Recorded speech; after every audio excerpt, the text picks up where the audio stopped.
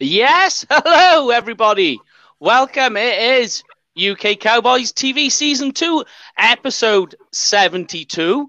Almost at the three-quarter century mark. And if it's anything after the weekend, my voice is feeling about that old with the amount of screaming and shouting I was doing.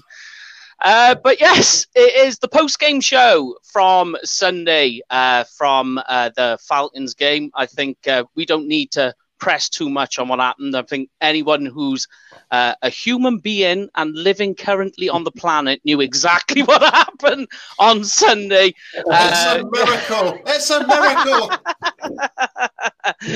But yeah, in order to do this show, break everything down, we have the great and powerful Jamie Smith and Paul Stewart joining the show. And then, of course, a man that needs no introduction, a guy who probably, as I keep saying every week when we have a guest, a man who's probably forgotten more than we will ever know about the Dallas Cowboys, the one and only, the voice of Dallas Cowboys, Mr. Brad Sham. How are you? How are you? Great to be with the UK, DC. Great to be with you guys. I just did that I'm on with you right now, so everybody can see it. Well, thank you very much, sir. But just a quick one before we get into it. Sure, Mike. Now, obviously, the game on the weekend had our pulses racing, but I just thought I'd ask the question, how is Dallas, the actual city itself, after the weekend, and Dallas Cowboys, generally the staff? So,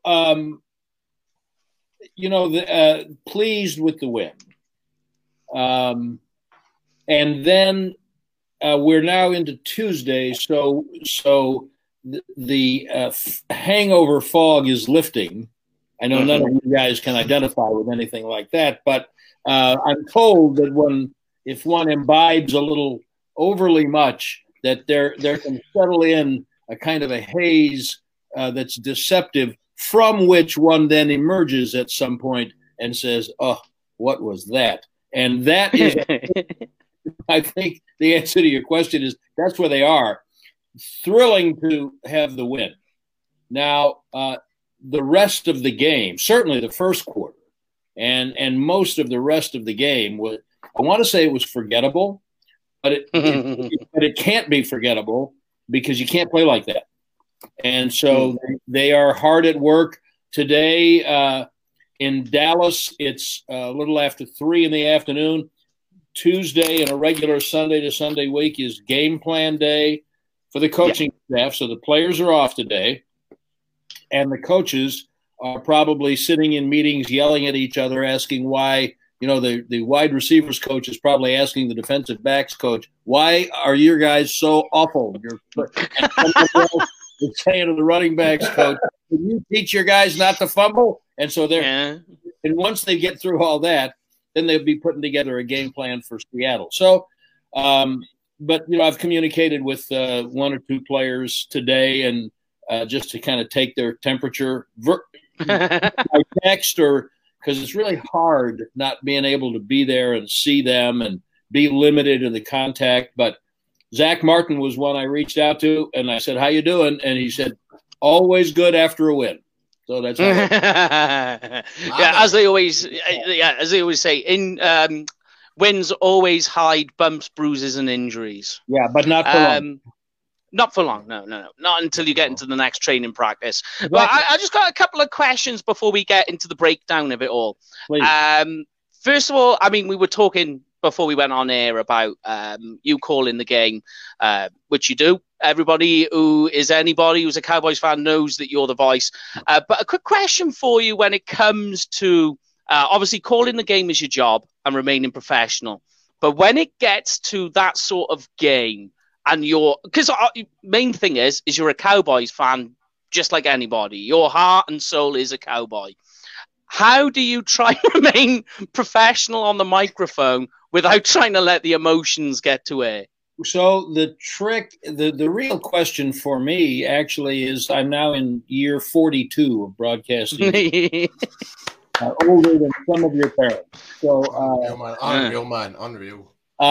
Unreal. The big question that I ask myself is, with some of the things I've seen, and Sunday would be a great example, how have I never cursed on the air? I just don't know the answer to that question. How have I never cursed? You learn, Mike, at some point when you're doing a local broadcast for a team like I am in this case, and I've done a national broadcast both on radio and television of American football and basketball, a lot of different sports. When you are a team broadcaster, you have to find a way to combine the enthusiasm and excitement and natural emotion that the fan feels with exactly what you said. Professional. There's a line you can't cross. You don't want to be screaming so unduly that people can't understand what you're saying. And I think the main answer to the question would just be experience. It's just something you have to learn how to do, and either you learn it or you don't. Yeah. I mean, because you do see, I'm not going to name names or teams that do it. You do hear some play callers absolutely blaring down the microphone and screaming, and you're like, okay, yeah, that's not the way to go. But my next question for you, though, in all the time you've been calling the Cowboys, I always love to ask this question. What has been, would you say, the biggest highlight of your career so far? I really think the most memorable moment when I'm asked that, the first thing that I think of, which is usually the answer that you ought to give, is not in a game, but the afternoon of the Super Bowl in the 1992 season. They had been to the mountaintop. They had fallen off the mountaintop and rolled into a cave and been sitting up in the cave and then scratched their way out. And so they went from the one-win team of 1989 with essentially, obviously some changes, but essentially the same group of men. 4 years later, they're in the Super Bowl. And after everything those guys had been through and watching Troy Aikman and Michael Irvin and Daryl Johnston and all that whole crew, Darren Woodson, after watching those guys scratch from where they'd been and be in position just to play in the game. And that afternoon at the Rose Bowl in Pasadena, California, a phenomenal setting. The air was clear. It was beautiful sunshine, probably only about 75 degrees Fahrenheit. You can figure out what that is, Celsius. We don't acknowledge Celsius over here. And the sun shining, the mountains are off in the background. It's one of the beauties of the Rose Bowl. And there's still at like 1:30 in the afternoon, there's still dew on the grass. It was absolutely celestial, heavenly. And I thought, this is as close to a perfect moment as you're ever going to get. Now there's going to be mayhem out here on this field in about 2.5 hours. But for right now, from where they've come from just a few short years ago to fight, claw, and be in this position today, this is magic. So that is probably the one moment that I think of when someone says, what's your biggest highlight? That is hard for me to get better than that feeling, that moment. Yes. And then my last question before we get into it, I want to ask this. I ask every special guest is, who is your current favorite player on the roster? So when you have multiple children, do you have multiple children? I've got one, but okay. When you have multiple children, I will come back and ask you which children is your favorite. There are some that I am closer to than others. I feel particularly close to Sean Lee and Zach Martin. I greatly admire the man whose shirt you're wearing. He's a warrior on the field, Dak Prescott. Yeah. Oh yeah. And off the field, he is exactly what you want the leader of your side to be. He is a man of character. He will keep you straight. And he is one of the most natural born leaders that I've ever seen. To Tyrone Crawford is a personal favorite of mine because he's worked very hard to overcome a lot of injuries, and he's just so stalwart without getting the biggest headlines. But if I had to pick one guy, I might make it Zach Martin because I think he's going to be in the Hall. Yeah, totally. I'm actually in the middle of creating a write-up about Zach Martin. So I'm going to finish doing that sometime before the season finishes with everything going on. Yeah, it's all about time. But let's get into a few things. First of all, guys, the first thing, just the usual call outs we got to give. First one is to Cowboys Experience, guys, who are our official sponsors of the TV show. Make sure whatever you do, guys, if you go to a game or next season when they're selling tickets, you book it through Cowboys Experience. Details are online now. Obviously, if you do book it through them, use the booking code UK Cowboys for a discount. And another shout out, of course, as well, is if you're out there watching the show, comment. I can see your comments coming in. You got a question for us, or more than likely you're going to have a question for the legend that is Brad Sham. Do that, and we'll put your questions and comments on the screen. But first, guys, we'll take a look at some injury updates that have occurred this week. So the first one is Tyron Smith. He is, as you mentioned, Brad, it was one that came up. He is questionable at the moment still with the neck injury. It has come out, though, Mike McCarthy today has been talking about Tyron. You got any light, though, on anything further than what's been mentioned on Tyron Smith, Brad? Or is it just what's out there? I don't yet. Today being Tuesday, we actually don't have any access to them today. But what the indications we're getting, I believe Jerry Jones said on the radio this morning that they think that it is related to the problem of stingers that he had in the past. That's right. And they wanted to kind of hold him out last week with the hopes that he would be able to play this week and for a longer duration. So it'll be after they get into the practice week, Wednesday and Thursday, before they know really. Excellent. Yeah. And then the other two then is DeMarcus Lawrence, who is dealing with a knee, and Chidobe Awuzie, who's dealing with a hamstring, who did leave the game early as well. Yeah. So we've got quite a lot going on there on the injury side, as well as everything else that's going on. But if there's anything to give some people some respite, it could be worse. It could be the 49ers or... they were coming in thick and fast over the weekend, and of course, don't forget the Giants as well. Giants lost Saquon Barkley, and the old dreaded ACL/MCL is really taking its toll on the season. A perfect example of why you need preseason and the off-season conditioning program. Yeah, definitely. I mean, preseason games are useful.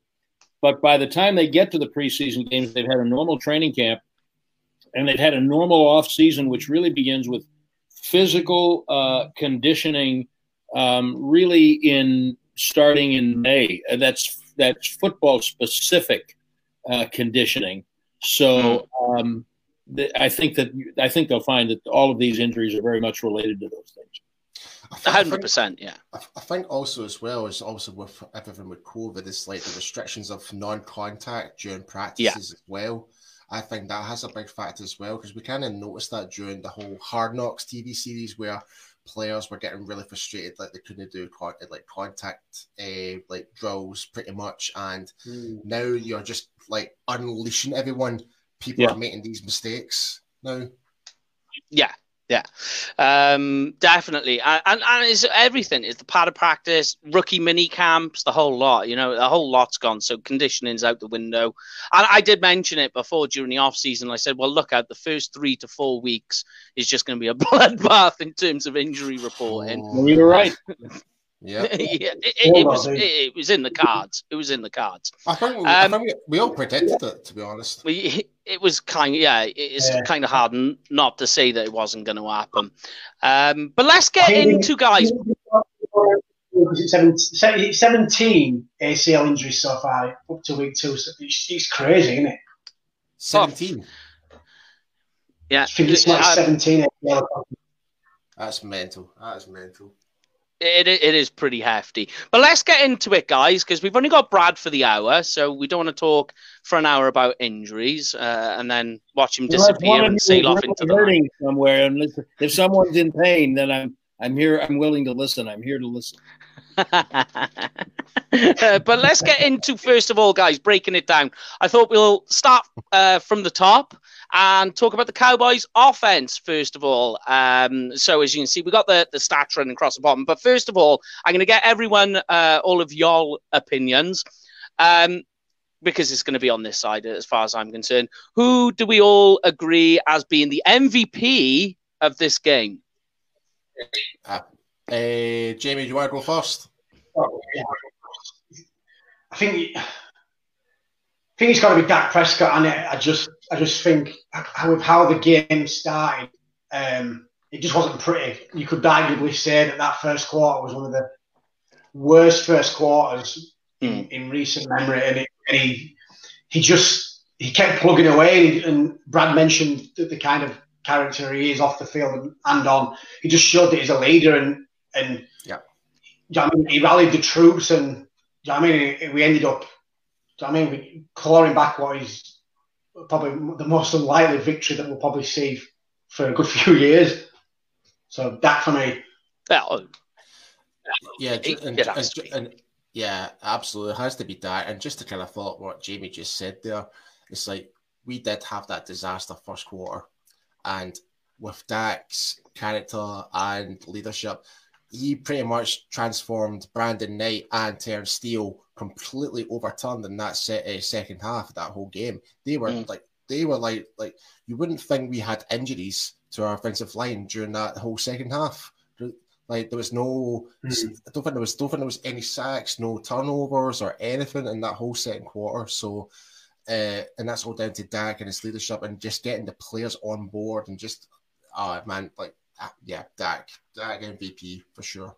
And don't forget, he went into the medical tent to be examined. He did not have a concussion, but they gave him the test. Andy Dalton came in for 2 plays. He came out of the tent on third and goal at the 1 and called his own. And I said when he came out of the tent, I said, well, one thing I'm pretty sure they're not going to do is run Prescott right here. And he keeps Never mind, I'll do it. Just very nice. Yeah, was that not the play when they had Antoine Woods playing at fullback? Yes, they actually had him. It was on the line. Yeah, and so that's 2 games in a row they've done that now. So I'm just waiting for him to throw the ball to Antoine. But funny, that'll be amazing. Yeah, it's funny you mentioned. One of the notes I made was just to give, to reiterate really about Dak's character and leadership skills is that he goes, and let's remember that the knock he took before that play, before he went into the tent, was a bit of a dirty hit, in my opinion. Coming in late, clearly trying to put him to the ground, goes into the tent. The next play was, like you say, on third down, and he runs the ball. Like, what human being would do that? No, surely your bell's still going to be ringing. I hope not. Yeah. Just gotta show up a quick comment. Our friend Sid's watching. Shout out to Sid. Yeah. How you doing, man? Good to see you. On the front of everything as well. Funny that you mentioned that. The next thing I was going to go to was, what did you make between all of you? What did you make of the first quarter issues? Being out of sync is a definite issue, I think. That was it. There was no synchronicity going on. But what was the main cause, really, of the Zeke fumbles in the first quarter? Anyone got a take on that? Well, to me, I think it was more of just the way how Zeke kind of drove in, and fair play to the linebacker. Is it Olakuno, the Falcons middle linebacker? Like the way how he managed to get his hand through it and strip that ball. Like he did a great job. Like not many people get that opportunity on Zeke. So what he did, he executed perfectly to make Zeke from the ball. I mean, that is very rare to see him do that. Make a mistake like that. So, it's very rare.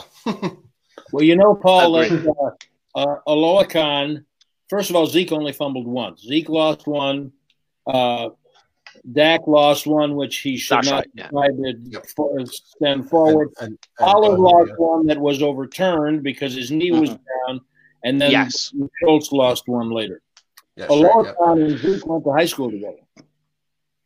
They're all right. That's right, yeah, because the TV broadcast actually showed that on screen. Yeah. It showed them from high school and that.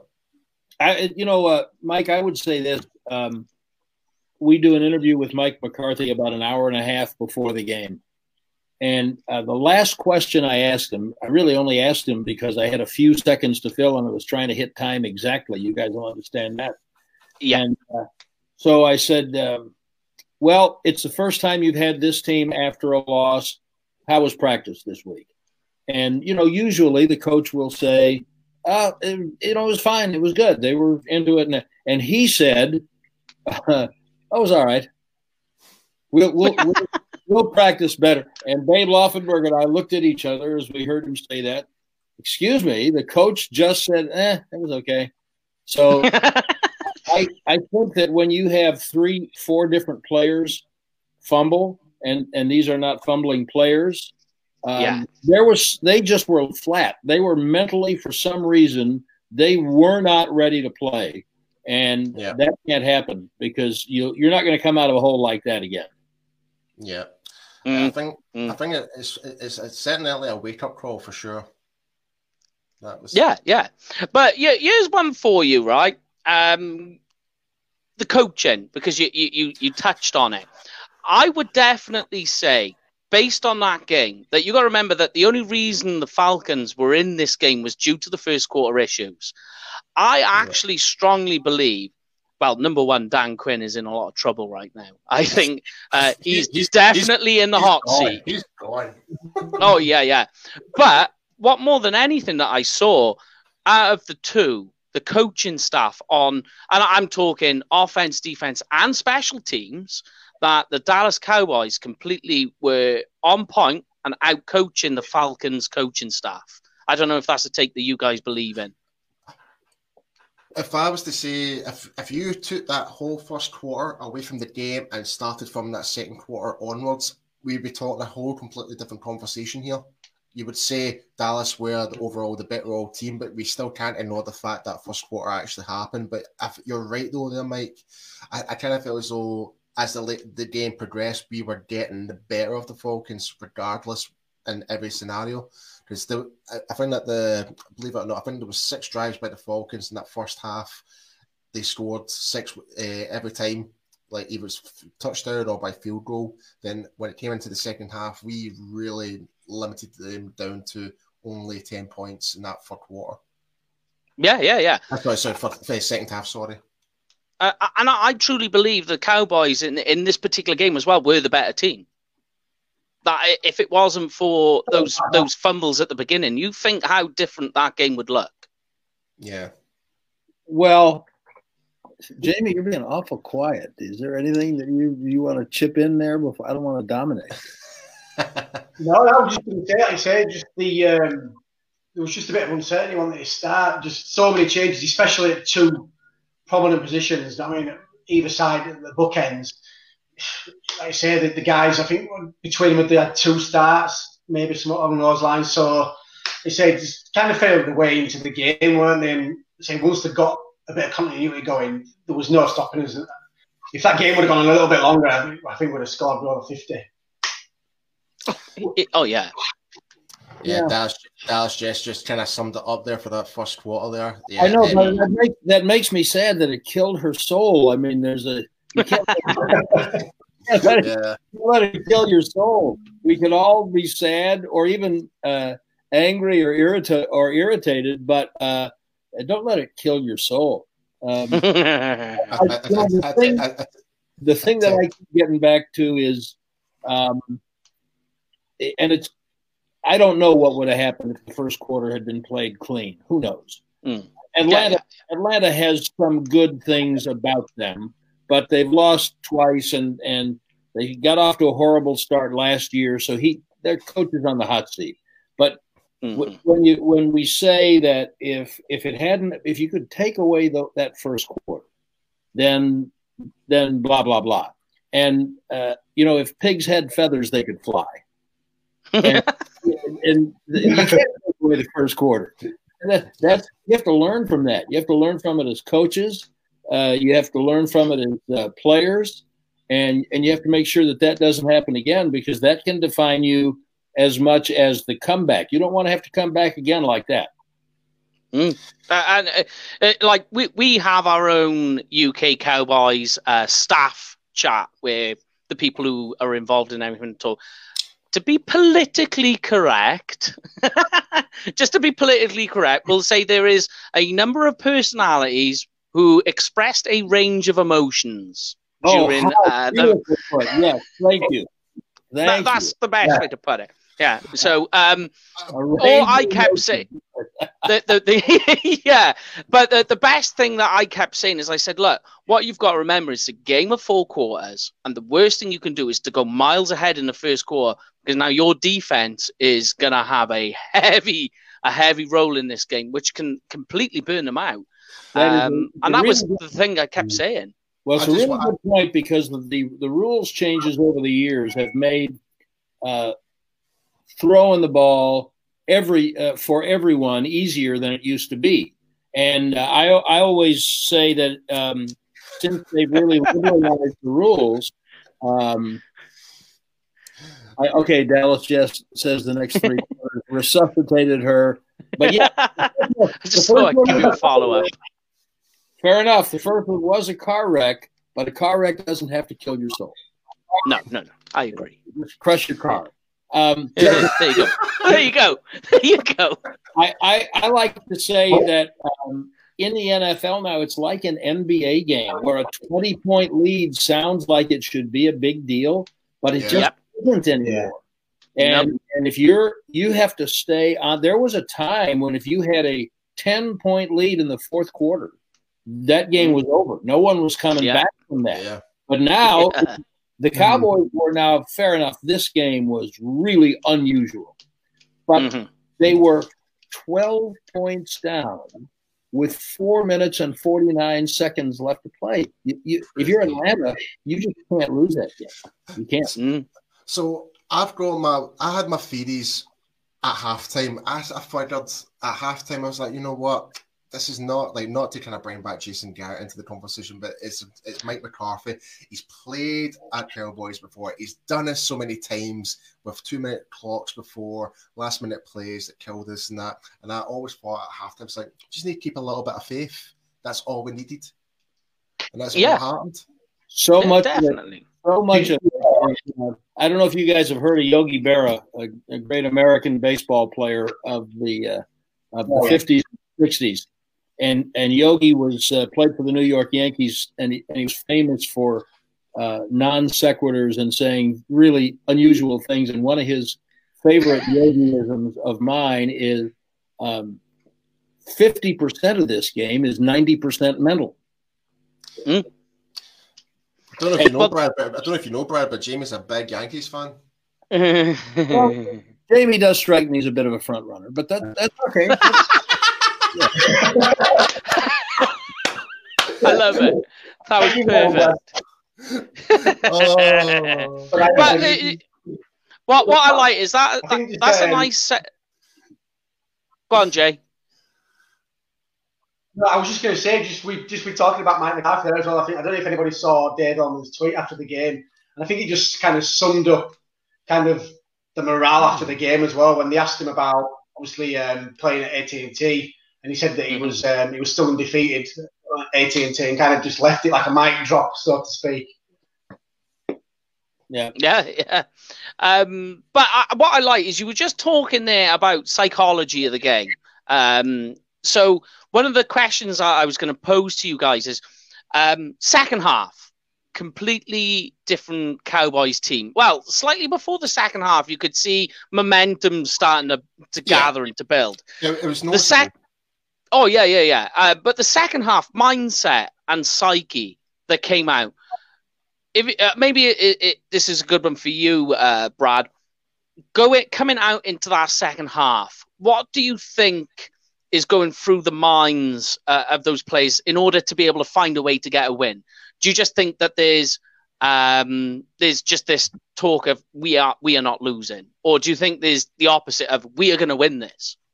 I think that I'm not usually a big one for halftime speeches making a difference at the professional level. These are grown men with families, playing against grown men with families.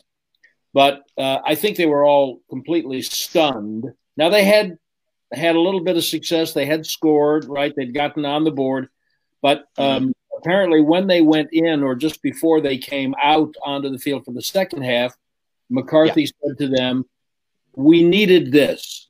We needed to be here to find out what we're made of. So don't worry about the score. Worry about what we're made of and what we're going to show of ourselves now. And I think that may have taken a little bit of a gorilla off their backs and enabled them to go play, because they certainly played hard. After that slumber of a first quarter, they played hard on both sides of the ball. They didn't always play well, but they certainly played hard. And then once you get a couple of scores, and our producer in the booth and I both said, I can't even remember what the halftime score was, but I think they'd gotten it down to a 2-score game. And I remember saying, they can do this. This is doable in this league. If you get us, because they're going to have the ball to start the third quarter. So you get a score, you get a stop, you get a score, and suddenly the whole thing is turned upside down. Once they cut it to 3, then that's almost tied unless the clock's all at zeros. So I think the answer to your question, Mike, is that this is a team that's still learning itself. And this is true of every team in the NFL because of COVID. Thank you, COVID. They didn't have a chance to form as a team in the spring. And they didn't come together until really just a couple of weeks before it was time to start preparing for the season in training camp. So they really still have to find out about coming together. And I think in team sports, whatever the sport, my experience is one of the hardest things to do is learn how to win. There's those little fine things that happen in a game, and I don't care if it's basketball or the EPL or American football. I think in team sports, you have to learn how to overcome those obstacles. One thing that can be a positive from Sunday is they will now know they're never out of a game, because you're never going to be more out of a game than they were in that one. And so that I think that the coaching staff helped the psychology at halftime. Yeah, and that's very funny. That you're almost, I swear, you're reading what I've got written down. Is the next thing that I was going to lead to is when you're a team who isn't the Cowboys and you're in the NFL and you've got the Cowboys on your schedule, what does that do psychologically now when you see a comeback like that? Like, say, the Seahawks this week. Are they looking at that thinking, oh, geez? Oh, no. The Seahawks are really good. And even though now normally Seattle is one of the hardest places to play because of the fans and the noise that they make, the proximity they have to the field, no fans in the state of Washington. Thank you, COVID. So now it's still going to be eerie, still going to be very weird. But that team, that's a team on a roll. Russell Wilson might be playing as well as any quarterback in the league right now. So they're not thinking, they're thinking they're putting up the tape and looking at what the Cowboys did wrong, and they're saying, we're going to score 60. We're going to kill these guys. And the Cowboys are thinking, okay, let's see if we can build on that. And they've got to start doing that tomorrow. And let's see if we can build on that. And then, but I was talking to a club official today about some, interesting games and seasons in the past. And I believe it was 2014 when they were on a roll, Seattle. They were a juggernaut. They were unbeaten, and the Cowboys went up there and stole a game. and beat them rather handily, beat them up, got very physical. And that was the game to me that kind of, and that was a Cowboy team that I believe won 12 games. And, yeah.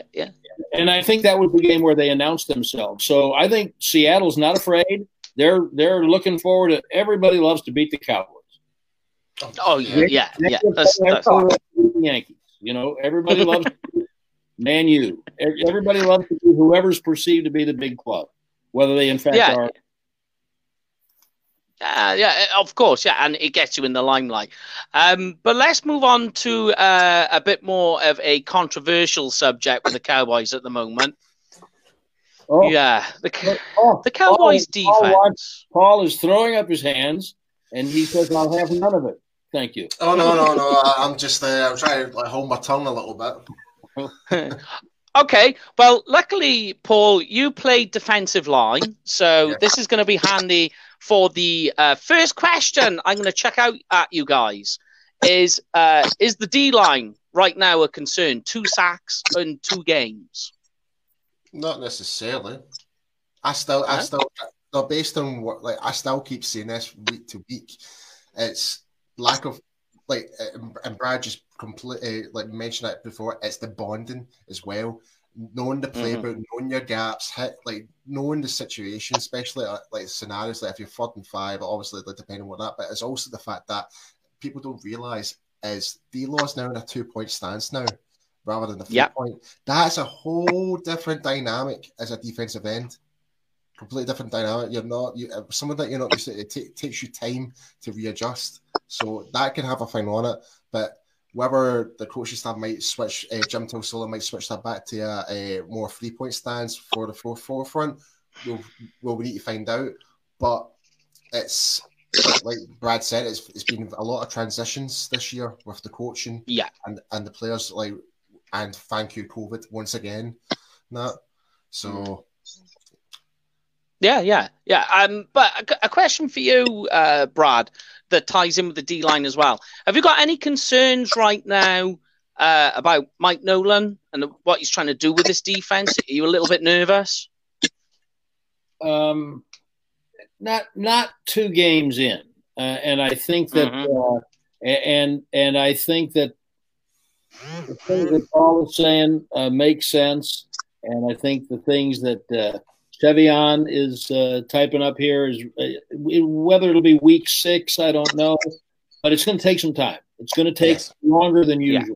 Now, Mike Nolan, and if you go to DallasCowboys.com, I did this morning, and they put up the interviews that Nolan and John Fossil and Kellen Moore had yesterday, and it's very interesting to hear Nolan talk. He was asked directly, "Are you concerned about the pass rush?" The statistics are one thing. It's lovely to have the number of sacks. I'm always much more interested in how much did you disrupt the passer? How much you don't have to sack him? How much did you make him do something he didn't want to do? Move in the pocket, throw somewhere he didn't want to throw.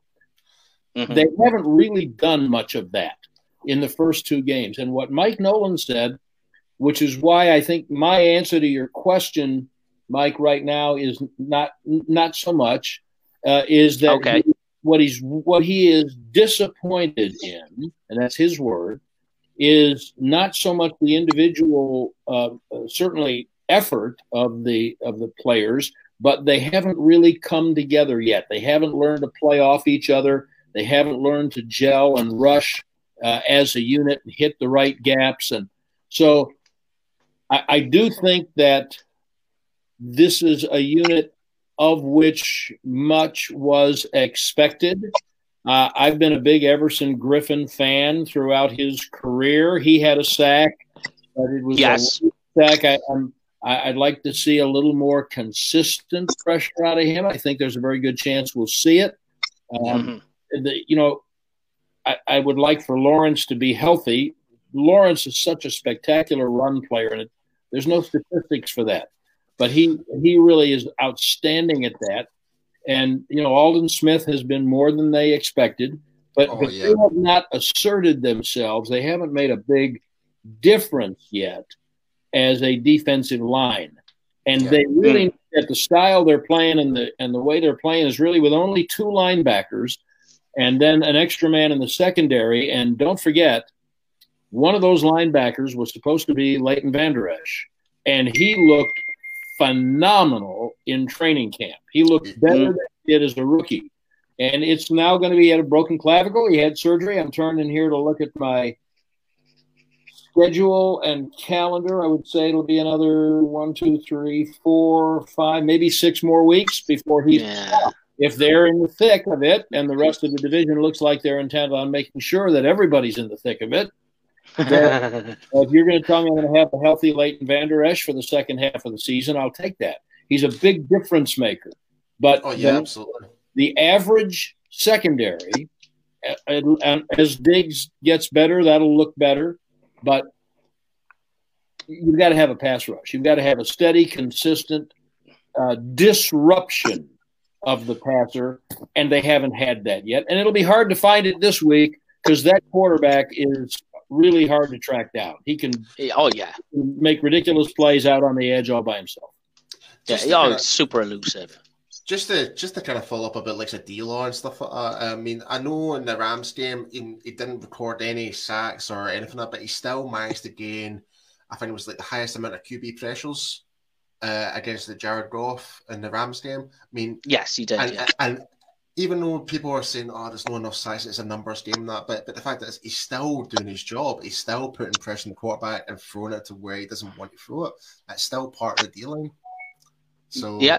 Like, I think as well, because just obviously with everything that's going on in the world at the minute, the now obviously playing in a new system. I think as much as we hated we grew to start disliking the last regime, so to speak.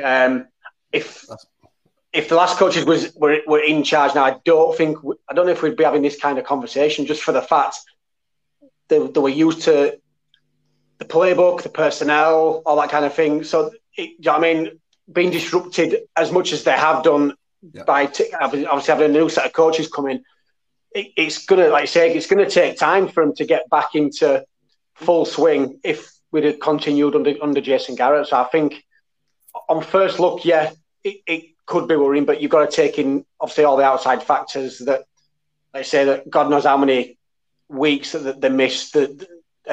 I think if I'm thinking right, but did they not just kind of have the playbook while they were kind of locked out of training camp and the building? So they've not really had as much time as they normally would. So it's not worrying, I don't think, personally for myself at the minute. I think if you get to week 6 and we're still lacking in numbers, then I think, you start to worry then. Well, you need to kind of bear in mind as well, it's not just us as well. It's all 32 teams in the NFL. They're in the same situation. Some are probably worse than us right now. Like, I'm gonna throw a little bit of dissing right here, but the Eagles right now.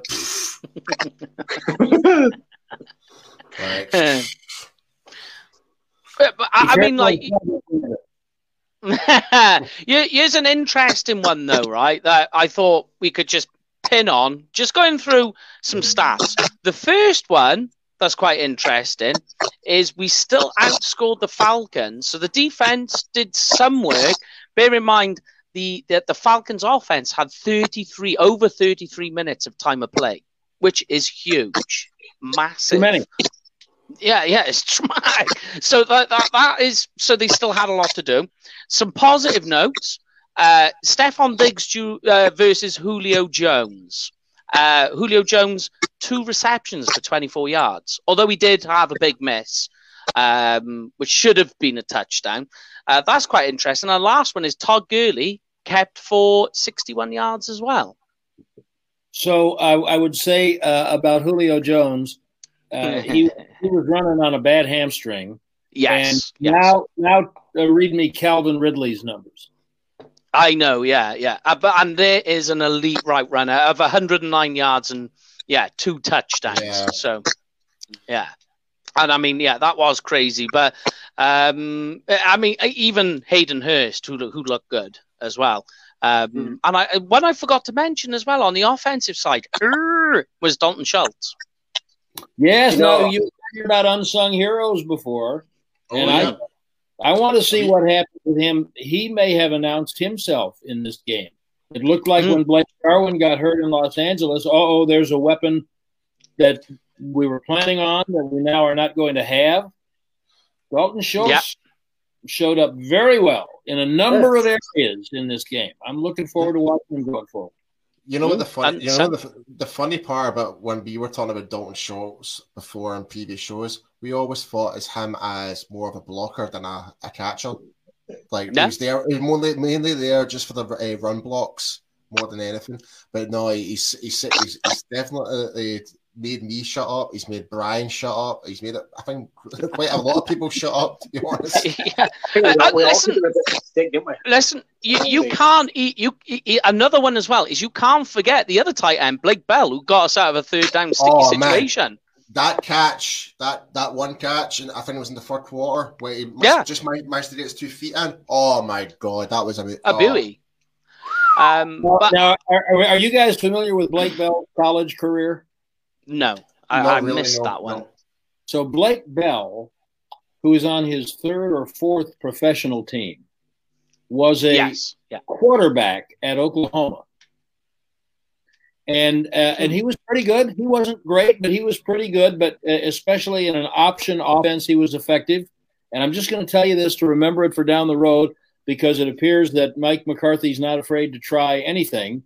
They used to, after they got some more classic quarterbacks, while Bell was still there, they used to run him out, even when he wasn't starting the game at quarterback. They'd bring him in short yardage and goal line situations, and he was so good at powering in from goal line situations, people started calling him the Belldozer. I do remember that. Yeah, and that's who they've got there in Blake Bell. So he's a pro, smart guy. He's not nifty, but he can catch the ball. He can block, and he's very smart, good with his feet. So I think he'll make his share of big plays. And then don't be surprised because this offense uses tight ends and fullbacks interchangeably. They didn't keep a true fullback, so that's why Antoine Woods is in as the fullback on some short yardage stuff. You, Mark, I'm a big Antoine Woods fan. I will tell him, and he's very active on Twitter. You can tweet him. Oh no, I've met him. Like I don't know if you. I don't know if you know that, but the Cowboys did a documentary on myself 2 years ago. I didn't. And basically, it was through Shannon Gross that helped me out. To get out. And basically, after being on Hanging with the Boys, went through, met Zeke, met Tyron Crawford. Who else? Leighton. And I couldn't believe the size of Leighton. I actually thought he should be a defensive end rather than a linebacker because of his height. And then Antoine came in. I was like, holy crap, Antoine, what's that you doing? But sorry, I had to throw that in there. Why not? Well, if you tweet him, he'll tweet you back. He's very active and he's a great guy.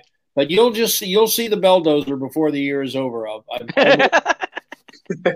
And then just to finish off on the defensive side, you were talking about unsung heroes, and it was one I've put on here was for us, Joe Thomas. Absolutely did his job fantastically. But let's get on to the more fun side of everything. Let's look at special teams. This will pretty much finish off. So we got 10 minutes to talk about this. So first of all, we're not going to go to what they're calling the watermelon kick. It's actually called a watermelon kick, what they've done, just in case you weren't aware. But I want to go, first of all, to the 2 fourth down attempts. So they were 0-2 on 4th down. The first one, I'm quite happy about in terms of what they were trying to do. Yeah. Is everyone in agreement there? Absolutely. Yeah, we needed a kick, didn't we? You've got to try some, haven't you? So the thing is, if you really look back on it, like they were really caught off guard as well. But it was we just didn't execute it properly. That's the only thing. It was a drop, yeah. But actually, Chris threw a bad ball. I mean, I'm a big Chris Jones fan, But they had the play, and Chris would be the first one to tell you he just didn't get his feet set and he didn't get a grip on the ball. Now, you guys know about John Fossil's history as the special teams coach at the Rams. Their punter there, Johnny Hecker, who's like a 9 or 10-year guy, he's thrown the ball at least once a year, every year but one in his career, sometimes 3 or 4 times. And it's not a surprise that Fossil would run a fake punt, and he'll do it some more. There'll be other things. I had Greg Zerline on a show on Monday, and I said, now let me ask you this. Do you guys have in the book any place that I know what he does with punters, and I've seen Hecker, and I said, when you're a place kicker, is there anything in the book where you get to be, I don't know, shall we say, a little more of an athlete? And and he smiled and he said, "You like to ask questions that I can't answer, don't you?" We'll take that as an answer, and we'll look forward to it. Thank you very much. But apparently, I know we'll get to the watermelon kick in a moment, but they were practicing that, and as a fact, they actually attempted that particular type of kick against us last year. With Hecker, with the punter. With Hecker, yeah. Which may have been, it may have been because Zerline was fighting a groin injury last year, which is why he was available. One reason the Rams didn't keep him. I'll tell you, though, that it was interesting to me that Fossil said yesterday that they've practiced it about 6 times. Zerline, when I had him on the show on Monday, Zerline said, in Los Angeles, they had an aspect of training on Thursday that they called Competition Thursday. They could make up some games. And he and the punter and the long snapper and the special teams coaches used to map out a little tic-tac-toe board with cones on the field. And he said we would play what we called kick-tac-toe.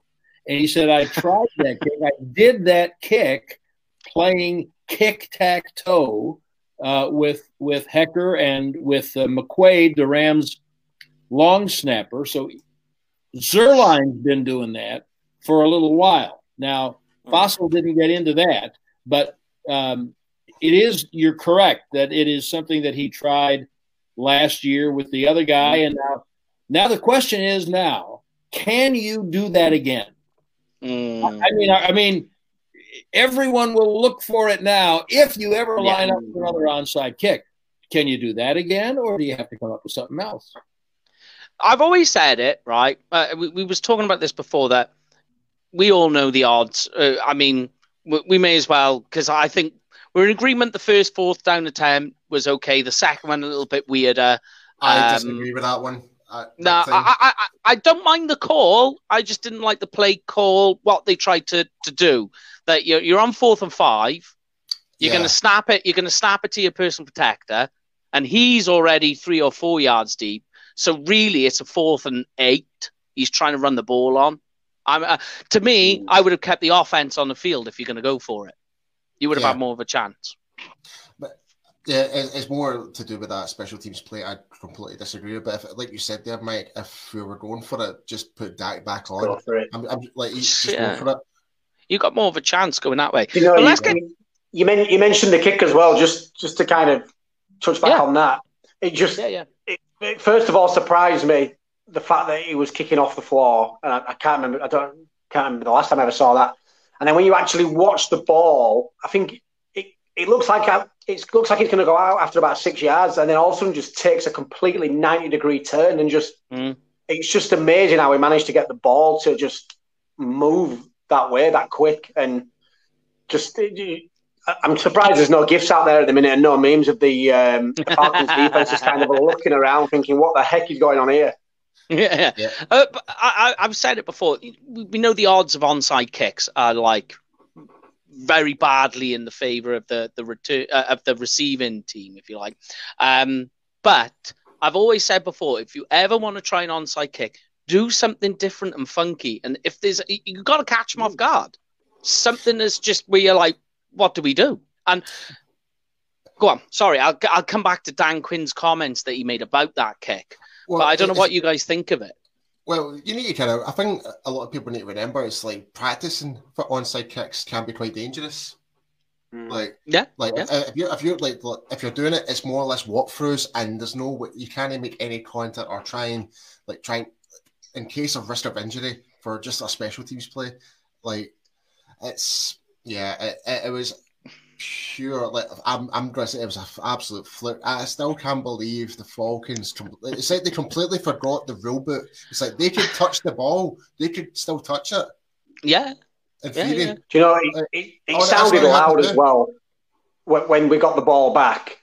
So it's just a shame that there couldn't have been a packed out AT&T Stadium because I was supposed to be there. Loud anyway, I was supposed to be there.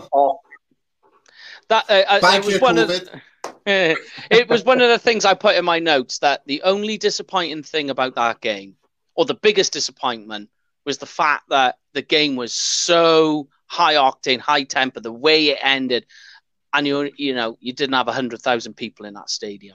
I think that's quite sad. I tell you what, for the 19,000 people or whatever that was there, you could still hear them. Definitely. And what a memory for those people. Rub it in, Mike. I know, sorry, mate. But then let's finish off then, so we can finish the show off. Let's just talk about the field goal that finished it off. How nervous were we all feeling, and did you feel it was going to be an automatic 46-yarder? I think they needed a new paper. I think when you get the game back by the scruff of the neck as the way we did, there was, for me, he wasn't going to miss. It could have been back another 10 yards and he would have still got it for me. It was just, the momentum shift was just, there was only going to be one winner for me. I'd say, take it back another 10 yards, he would have still kicked it in the wind as well. But I mean, I was saying it before he kicked it, is you got Greg Zuerlein kicking in a dome. As an indoor kicker, Zuerlein is built for it. He's absolutely fair enough. The end zone doors were open, so it wasn't completely closed. Okay, but I will say this: having watched him all training camp, I think he missed one 60-yarder in training camp, and the next kick they let him do it again, and he made. And not knowing him before. Just with the way he came out, I felt just like Jamie. The way he came out, reading his body language, I don't think it was ever a question whether he was going to make that. I'd have been shocked if he didn't make it. He just had all the certainty that you needed. Just tee me up. And I asked him, by the way, I said, do you know how long a kick like that is? Are you thinking about it? Do you know? I mean, I know if it's 30 yards. I guess you know if it's 60 yards, but if it's something like that, do you have any idea what the distance? He said, I had no idea, and I didn't want to know. Just go out and kick it. Yeah, I think that's the best way. But I mean, it was a beautiful kick.